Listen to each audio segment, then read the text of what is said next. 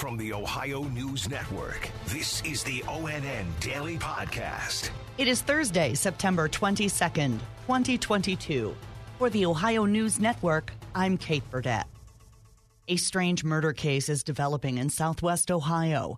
ONN's Steve Vaughn reports. Middletown police say 34-year-old John Havens walked into the police department lobby and told officers he dismembered the body of a man who was shot to death by 59-year-old Bonnie Vaughn, apparently the victim's wife.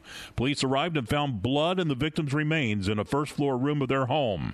Vaughn fled the scene but was later arrested on a murder charge. Havens was charged with tampering with evidence and gross abuse of a corpse. Steve Vaughn, ONN. 2 people were killed in separate shootings on the north side of Columbus last night. ONN's Kiana Deichis has more. The first one happened around 10:40, and it appears to be near an apartment complex. Detectives say the person was shot and taken to Riverside Methodist Hospital. They were pronounced dead just 20 minutes later, around 11 o'clock, and not even an hour after that. Police say a man was shot around 11:15. He was also taken to Riverside Methodist Hospital and died from his injuries there a short time later. Kiana Deichis in downtown Columbus.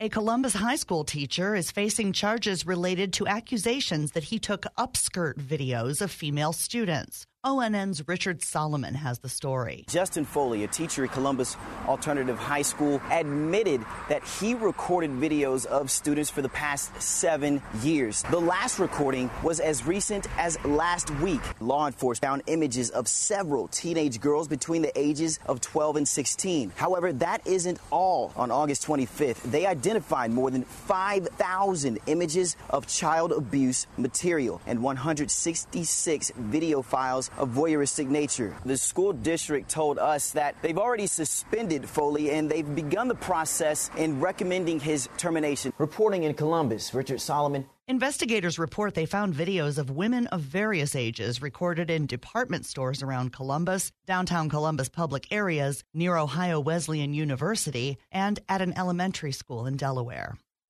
2 parents from Logan remain behind bars after their children were found in deplorable conditions earlier this week. ONN's Andrew Kinsey has details. Deputies in Hocking County found one of their kids inside of a zip-tied pack-and-play, the other walking around holding a meth pipe.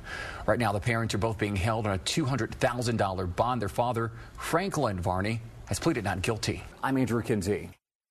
In Pike County, a new development in the trial of George Wagner IV. ONN's Tracy Townsend reports. He's charged in that 2016 Pike County murder. We are learning the defense is calling for a mistrial, and they say it's because some of the photos being used are just too graphic. To continue to repeatedly use these gruesome photographs against my client when he is not the shooter, it's unfair. Jurors are hearing from BCI agents who were in charge of investigating the scene. I'm Tracy Townsend. In Northwest Ohio, windows were broken in at least 8 homes Tuesday night in the city of Defiance, and police say they have a person of interest in custody. ONN's Chase Bachman in Toledo has more. Amanda Blakesley says about 8 windows at her home were damaged. The total cost to repair them could be more than $2,000, but she's more worried about people's safety. There's a kid in this house, and there could be kids in all the other houses, and it's not okay. It's not okay. One woman on Washington Avenue says the glass was broken while they were sleeping. She hopes the person who did this is caught and brought to justice. Had I not changed how our bed was, that would have been right on our face, because it's how I usually had my bed, was right there by that window. Chase Bachman in Defiance. The Associated Press is reporting that a congressional candidate in Northwest Ohio has misrepresented his military record. ONN's Dave James reports. Republican J.R. Majewski has presented himself as an Air Force combat veteran who deployed to Afghanistan after 9/11, but military documents obtained by AP indicate Majewski never deployed to Afghanistan, but instead completed a 6-month stint helping to load planes at an airbase in Qatar, a U.S. ally that is a safe distance from the fighting. A bio on his campaign website does not mention Afghanistan, but in a tweet last year, Majewski said he would gladly suit up and go back to that country. Majewski is challenging longtime Democratic Congresswoman Marcy Kaptur. Dave James, ONN News. The Independent Ohio Debate Commission has canceled a pair of debates in the races for governor and U.S. Senate because the Republican candidates declined to participate. The commission expressed disappointment that neither Governor Mike DeWine nor Senate nominee J.D. Vance accepted their invitations, which were extended in May. The deadline to accept was Tuesday. The union, representing more than 12,000 Kroger workers at 82 stores around Ohio, says it's meeting with the company on Tuesday to try to avoid a strike. ONN's Kevin Landers says the average hourly cashier wage the company reports as $17.10 is a central issue. Kroger employee emailed us saying, "I promise you that the starting pay that they posted is an out-and-out lie.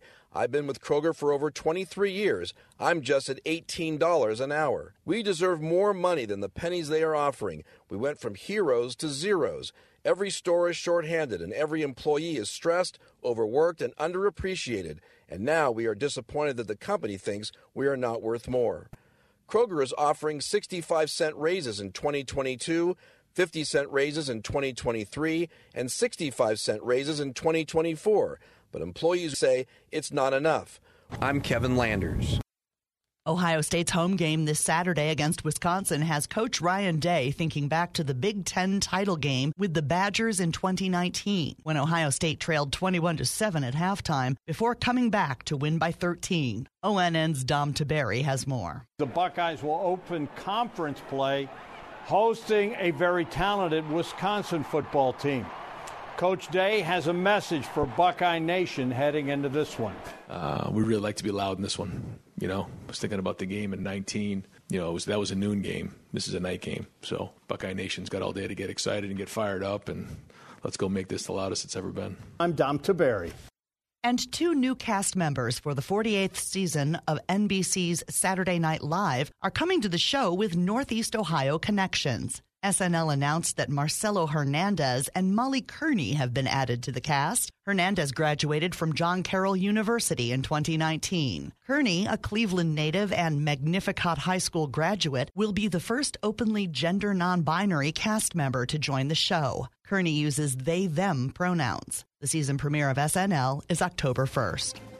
Special thanks to our affiliates, WBNS-TV in Columbus, WTOL-TV in Toledo, and WKYC-TV in Cleveland for their contributions to today's podcast. I'm Kate Burdett on the Ohio News Network. This has been the ONN Daily Podcast, a production of Radio Ohio Incorporated on the Ohio News Network.